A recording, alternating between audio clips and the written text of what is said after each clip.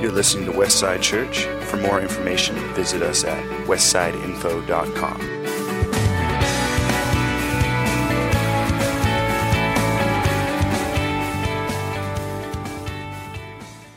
Morning, everybody. Got to get all my environment set up here. This has been an interesting week. We had our leadership meeting this week, our prayer night this week, set in 2 elders this week. Wonderful time, a wonderful meeting that we had gathering on Thursday. In case you weren't here when Chuck announced it, the middle part, or if you were online around the patio, we set in time Monica Beekman, which are right here. And Jen and Chris Swarbrick, and Jen was here. I'm scanning. Chris is at work right now, but he would love to be here if he could. He said he'd be watching from the inner tubes as long as he wasn't on a call. So that was really exciting, but when that happens, we bring someone apostolically from outside of the body. Apostolically, I was talking with somebody this week, and they were mentioning to me, not a lot of people actually know what the word apostolic even means. It's the idea of translocal, being someone who is sent. So people that are not a part of our church that have been sent out, whether they planted other church or we actually sent them to different regions, and then they come back in and they impart into our local church. And so we sent out Steve and Terry a year and almost a year and a half ago. And so we brought them back for this wonderful time to be able to set in 2 new eldership couples. And so that was a wonderful time, but then we brought them in, and we're meeting with them, we're getting their input, and so the whole week was kind of shifted for me. And I like my schedule. I don't know about you. If you're that kind of person, you really like the schedule to stay the same. You get into this routine, it works well for you.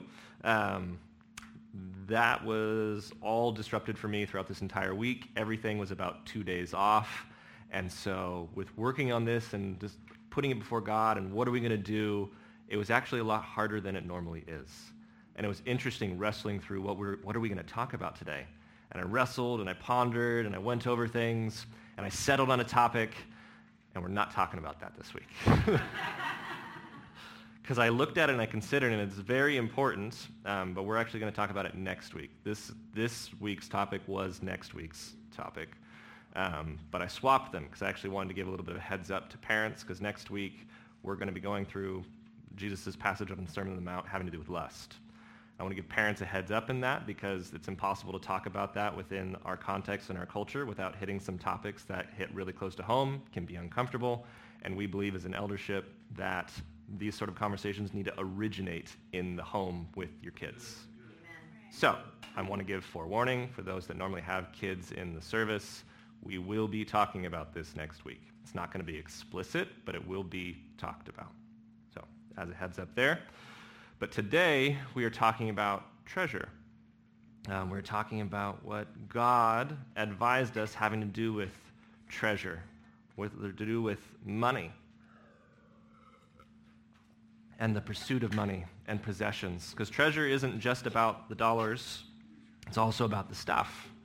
And so this isn't going to be a message about giving, although you should be a giving person. This isn't going to be about tithing, which is different from giving, but you should tithe. We'll talk about those things at later times. This is going to be a message about our attitude towards treasure, our attitude towards the money, our attitude towards the stuff. So let's dig into what Jesus talked about on the Sermon on the Mount out of Matthew 6. It's broken into 3 sections here.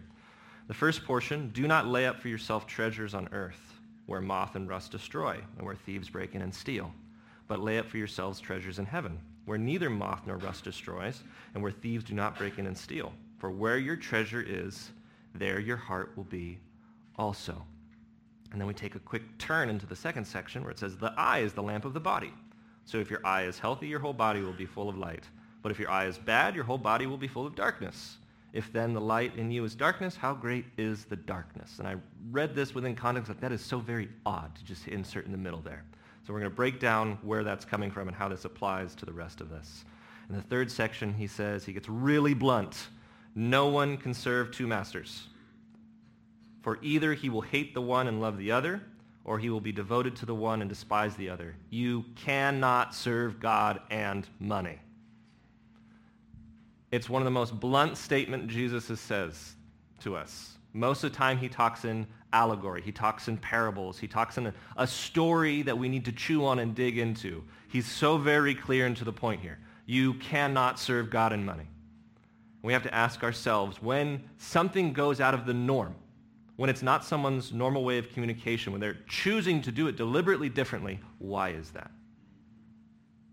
There's some weight to this. There's something that he wants to make sure we're not given any wiggle room here, that we don't try to go off in different directions or give too much leeway. You cannot do both.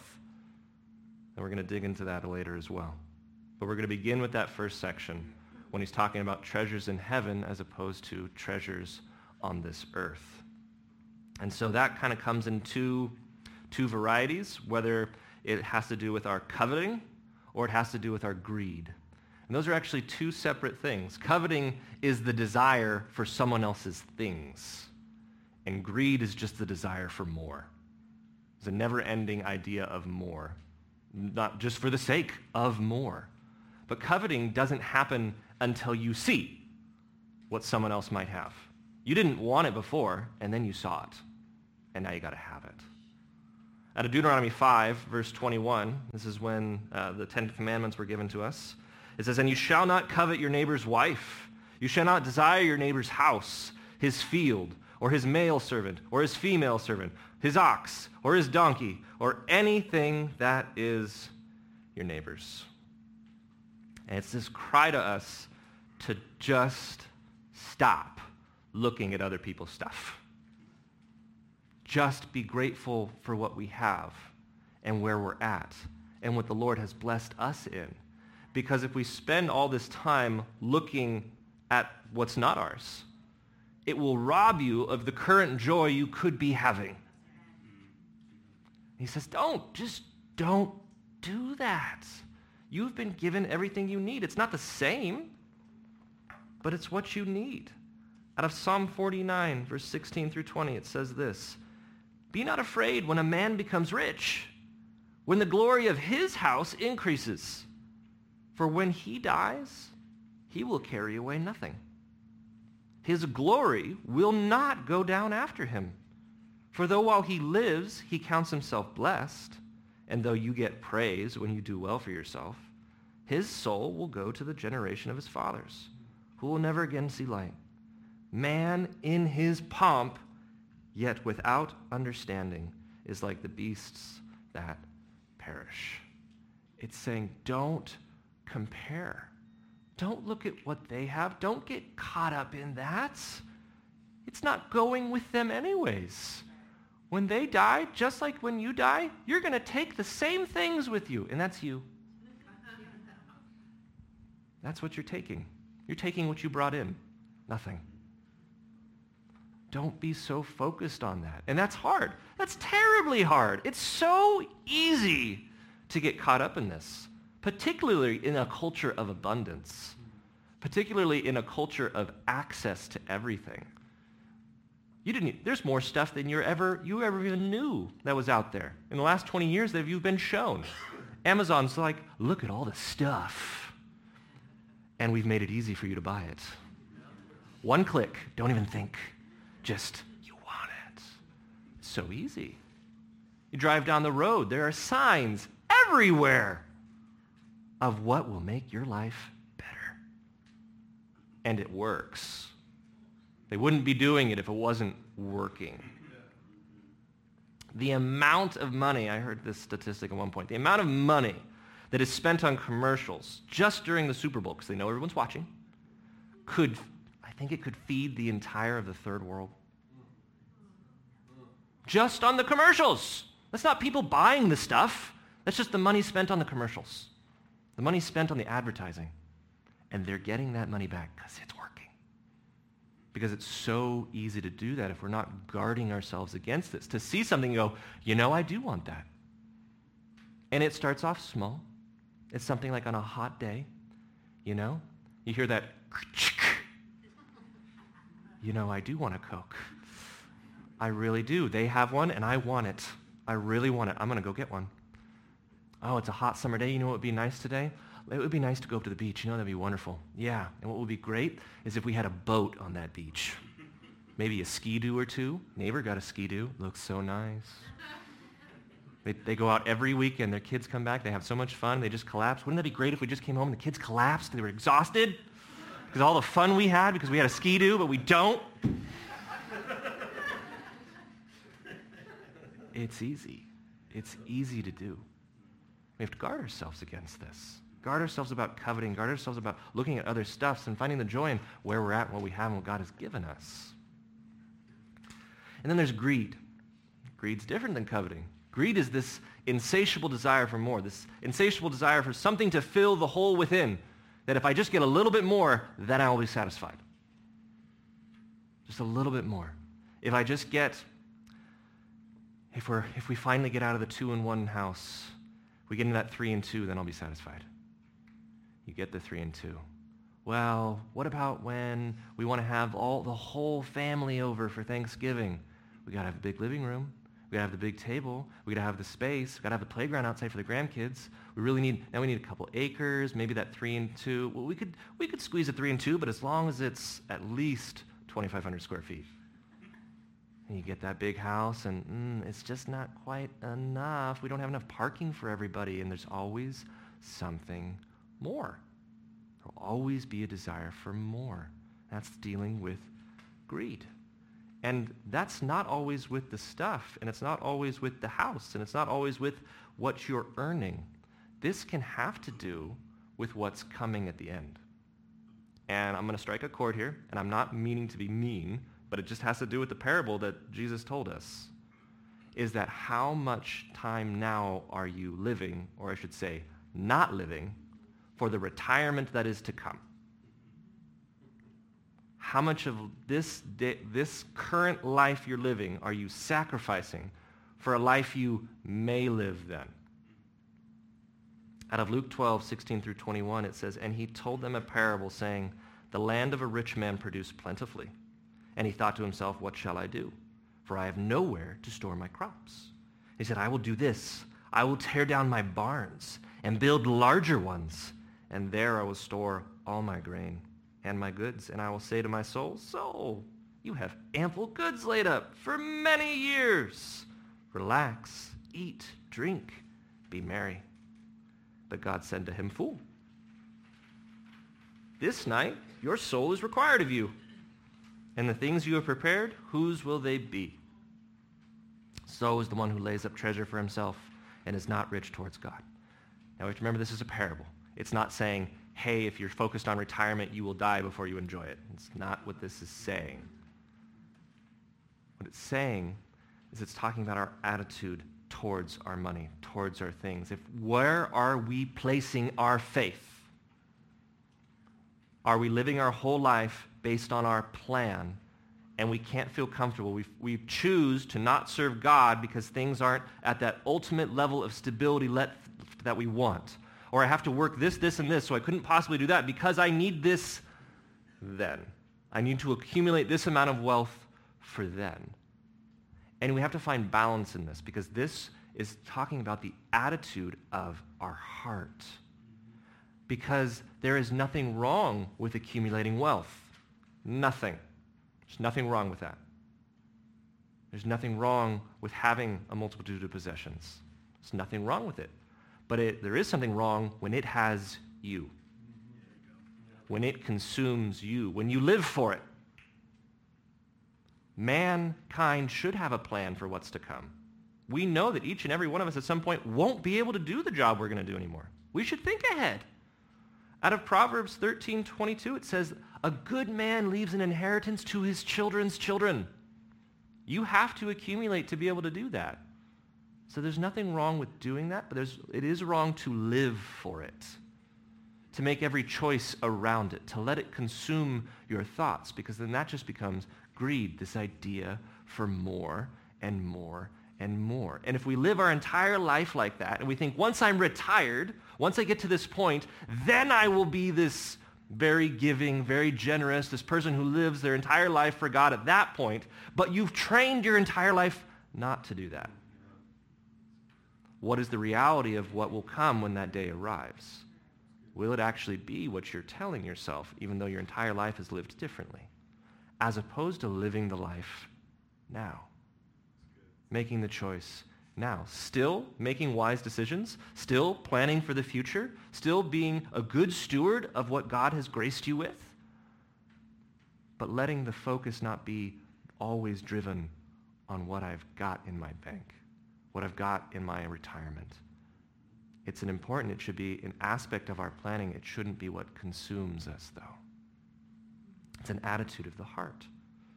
Proverbs 11:28, verse 2 says, when pride comes, then comes disgrace. But with humble is wisdom. Is that the right? 11:28, not verse 2. That is not the verse. That does not match up at all. No. Whoever trusts in his riches will fall, but the righteous will flourish like a green leaf. God is encouraging us to put our trust in him as our provider, our faith in the Lord. Because the reality that's trying to be conveyed here, when it says treasure on earth where moth and rust destroy and where thieves break in and steal, it's trying to shake us in this reality that it could all go away. We are one economic collapse away from the amount in our bank meaning very little. And if all of your faith was placed in that, then where are you at then? It's all gone. What are we going to do now? Is your life in your mind over because all the money is gone? Because all the stuff is gone? Or was your life based on something else? Was your life based on the direction that God led you? And so when all that stuff is gone, it's disappointing, it's frustrating, it's sad. We're not going to discount that at all, but life goes on. And we continue on. We still build up, we still support, we still encourage, we still press into what God has called each and every one of us to. But life didn't end because the stuff is gone. It's an attitude of the heart. Out of 1 Peter 1, verses 3 through 9, it says, blessed be the God and Father of our Lord Jesus Christ. According to his great mercy, he has caused us to be born again to a living hope through the resurrection of Jesus Christ from the dead, to an inheritance that is imperishable, undefiled, and unfading, kept in heaven for you, who by God's power are being guarded through faith for a salvation ready to be revealed in the last time. In this you rejoice, though now for a little while, if necessary, you have been grieved by various trials, so that the tested genuineness of your faith, more precious than gold that perishes though it is tested by fire, may be found to result in praise and glory and honor at the revelation of Jesus Christ. Though you have not seen him, you love him. Though you do not now see him, you believe in him and rejoice with joy that is inexpressible and filled with glory, obtaining the outcome of your faith, the salvation of your souls. It's this idea of what do you value while we're here? Do we value the stuff? Do we value the things? Do we value the adventures and experiences that we know only come if we can afford it? Or do we value that we are saved? That we are children of the living God? That we have been able to partner with him to move his kingdom forward? Do we value knowing that we have an eternal inheritance, that we will live forever with God? Do we value this?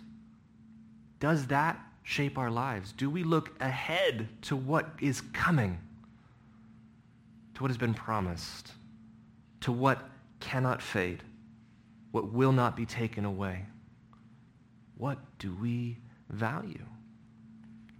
Are we seeking joy? Or are we seeking happiness? Because happiness is fleeting. I've heard a phrase that money cannot buy happiness, but it sure helps.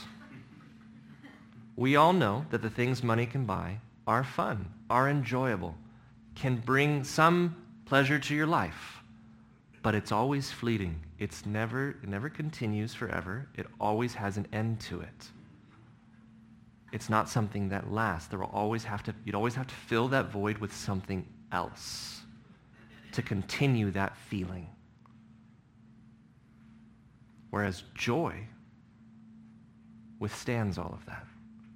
Joy continues forward. Joy comes from the Lord. You can feel joy every single day without costing you anything, simply by the relationship you have with God. Now we realize that money pays the bills. Money puts the roof over the head. Money puts food in the fridge. Money keeps everyone warm and clothed.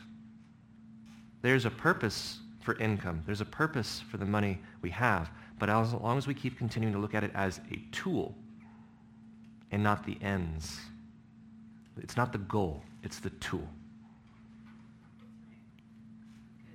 I've considered many times, especially when the California lottery gets really, really big, what if? And this big what if time. What if we won the lottery? What could we do? And I think about my life, and I think about the things that are difficult, and most of the time I think we have this idea that if we won the lottery, somehow that would solve a lot of the problems. But I considered the life I live in the state I am now. I'm going to tell you, no amount of money will make Henry sleep for 4 hours.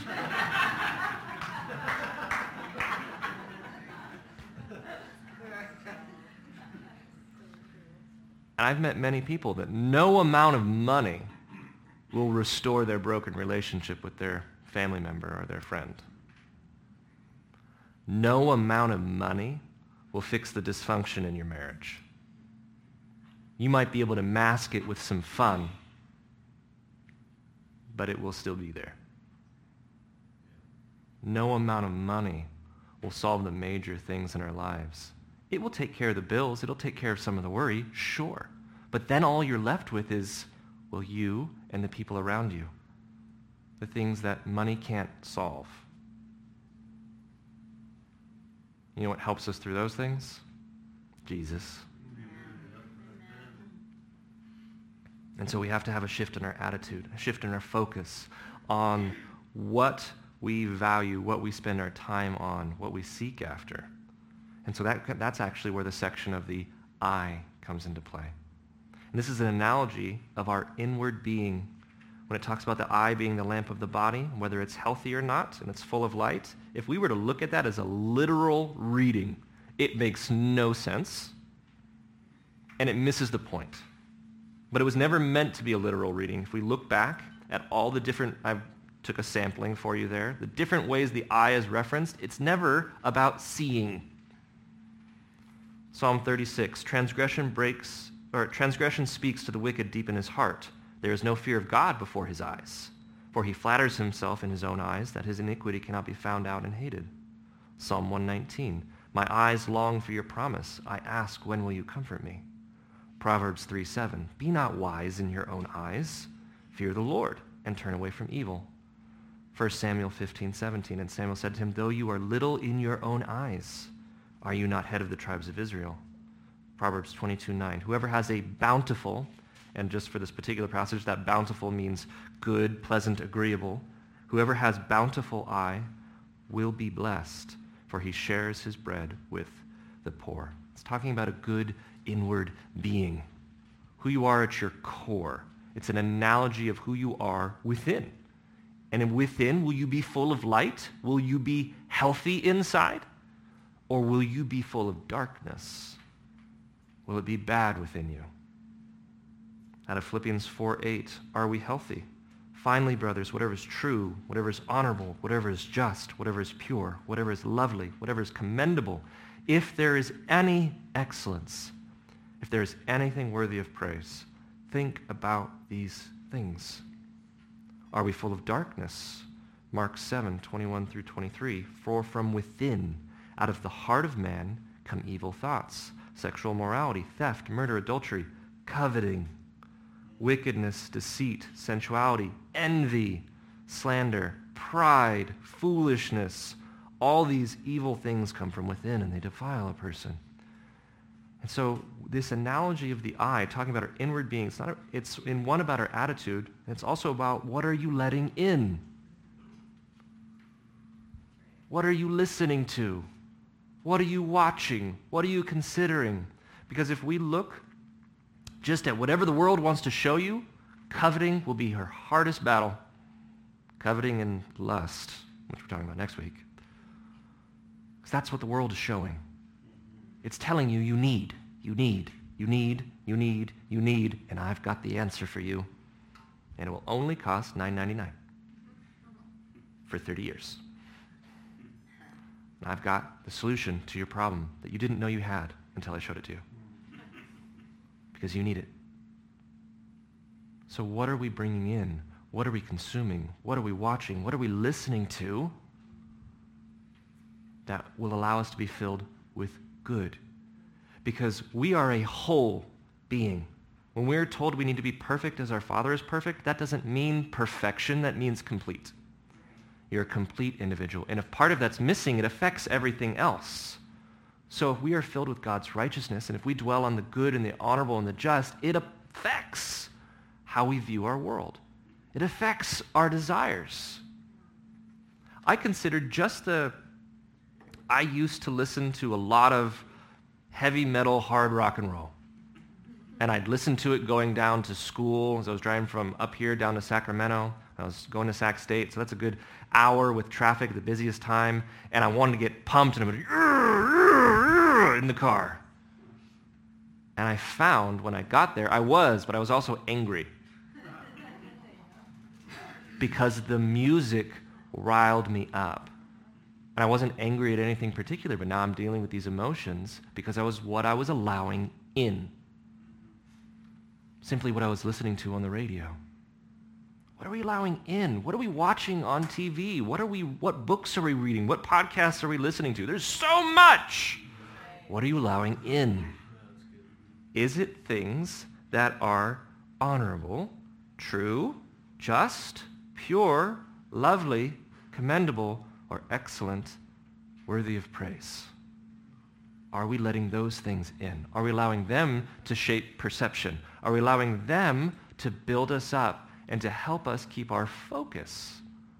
Or are we just letting whatever's there in? We're told out of 2 Corinthians 10, verse 5, that we need to take every thought captive. Every thought. So when we find ourselves in this moment, and this is a practice, this is something you get better at over time. But when you realize you're having the thought, you're having the covetousness, you're having the greed, you're having whatever it is, this desire for more where it's starting to consume and starting to compare, and you're having it, you take it captive and go, no, that is not good for me. Lord, help me in this moment. Release it. Put it aside. However you do that in your head, I know some people, they'll change the channel.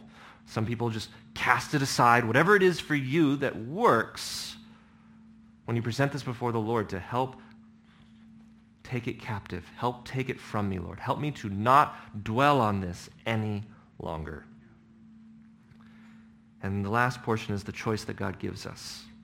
Because God is plain. He was very plain in this. You can serve me or you can serve money, but you will not be able to serve both. Out of Deuteronomy 6, 13 through 14, it says, "It is the Lord your God you shall fear.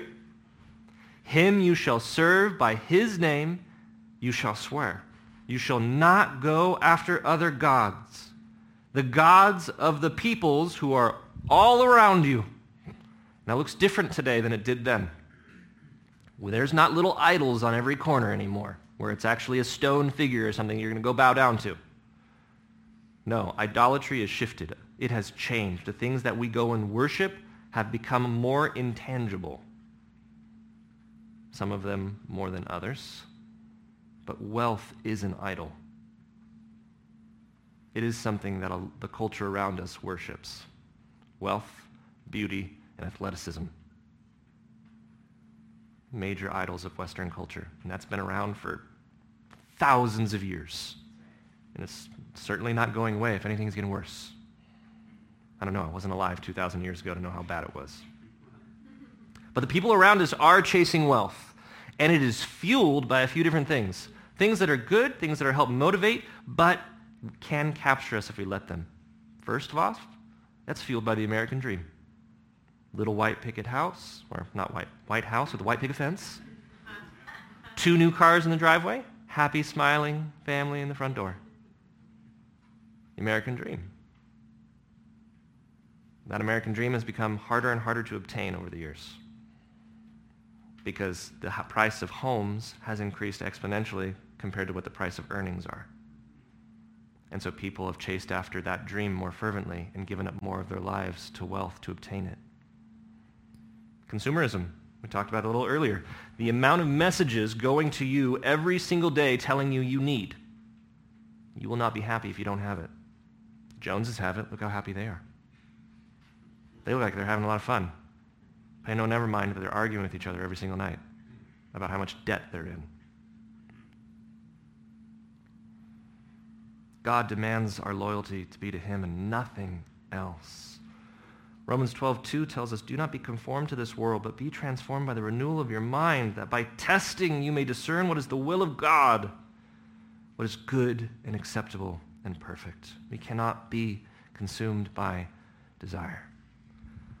I pulled up some statistics just to see where we are at in the world to help us with this. Because when all we have is those around us, we're going to compare there. So I looked up, and these are from 2021, the average, if they take the entire population of a country and they divide it by all the people, what's the average income? Number 1 is Monaco. Monaco, average income is $15,500 a month. That's $180,000 a year per person. We're nowhere near that, and so we might think, wow, we don't have a whole lot. Switzerland is number 3. They make about $7,500 a month. We are number 7, which shouldn't sound like a bad thing. $5,800 a month. Number 23 is the United Kingdom, which most of us would think of that as Britain. $3,700 a month. China is number 38 at just under $1,000 a month. India is number 59 at $181 a month. And Afghanistan is number 67 at $42 a month. Now we might consider, well, there just things are less expensive. They're not that less expensive. That $181 a month is going to pay for the same life we have here. We have to consider how very blessed we are. And we're comparing ourselves to some of the wealthiest people on the planet. And it's not to be condemning, it's more of a realization of we have it so good. We have it so good here. It's a calling to just be appreciative for where we are, the wondrous place that God has put us in. A recent Gallup poll survey revealed that the average work week for U.S. full-time employees consists of 47 hours. That almost adds up to an extra full day of work every week. 11% of those surveyed worked 41 to 49 hours. 21% put in 50 to 59 hours every week. And a whole 18% work 60 or more hours. 60 hours a week is 6 10-hour days. Now, consider your life. And now most people, they shift on how much sleep they need. Some people need 6 hours. Some people need 8. A very few, like my lovely wife, would love to have 10. So let's say the average is 8. That's a third of your life is spent sleeping. And then most of us would say we'd probably spend an 8-hour work week would be our 8-hour work day. 8-hour work week. No. Work day would be the ideal. That's another third of your life already. The other third is going to and from work and time taking care of your home and spending with your family and friends. That's the 40-hour work week.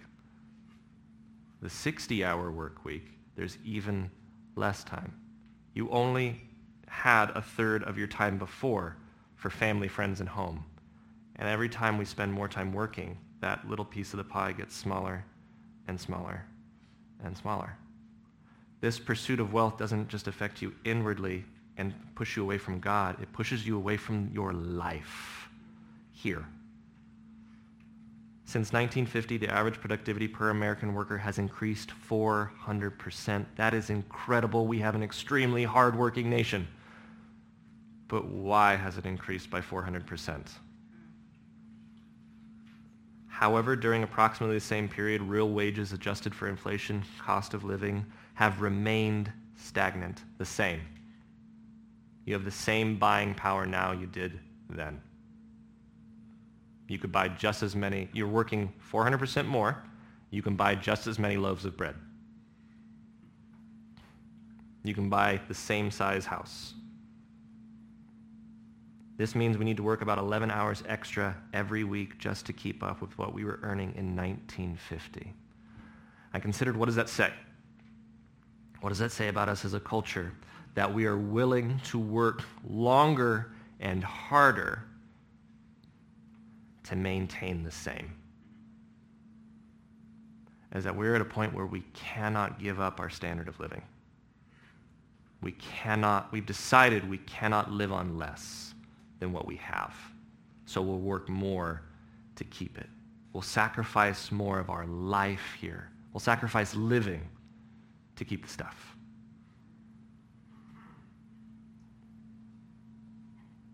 Proverbs 23:4 says, do not toil to acquire wealth. Be discerning enough to desist. If you read the book of Ecclesiastes, and I encourage you to do this, the preacher, we attribute this to Solomon, but it always says the preacher, tells us, I've lived and done everything. Eat, drink, and be merry. This is what our joy in life is. Don't chase after these things. It's all vanity. It won't fulfill. It won't make you complete. God has given you a wonderful life and a beautiful world to enjoy with people in it. And you don't need a lot to do that. Amen. Out of 1 Timothy 6:6-10, is a word that we need to own deep within our being. But godliness with contentment. Contentment is the word. Godliness with contentment is great gain. For we brought nothing into the world, and we cannot take anything out of the world. But if we have food and clothing, those basic things, we know we need them. We talked about several weeks that if we as a body are all following Christ and following his words and supporting and loving each other, these things should be taken care of. With these we will be content. But those who desire to be rich fall into temptation, into a snare, into many senseless and harmful desires that plunge people into ruin and destruction. For the love of money, not money itself, for the love of money is a root of all kinds of evils. It is through this craving that some have wandered away from the faith and pierced themselves with many pangs. We need to seek contentment with what God has given us. Contentment with our lives. Contentment with enjoying the people around us and just the beauty of a warm meal and a cold beverage with good family and friends. It could be a hot beverage either way.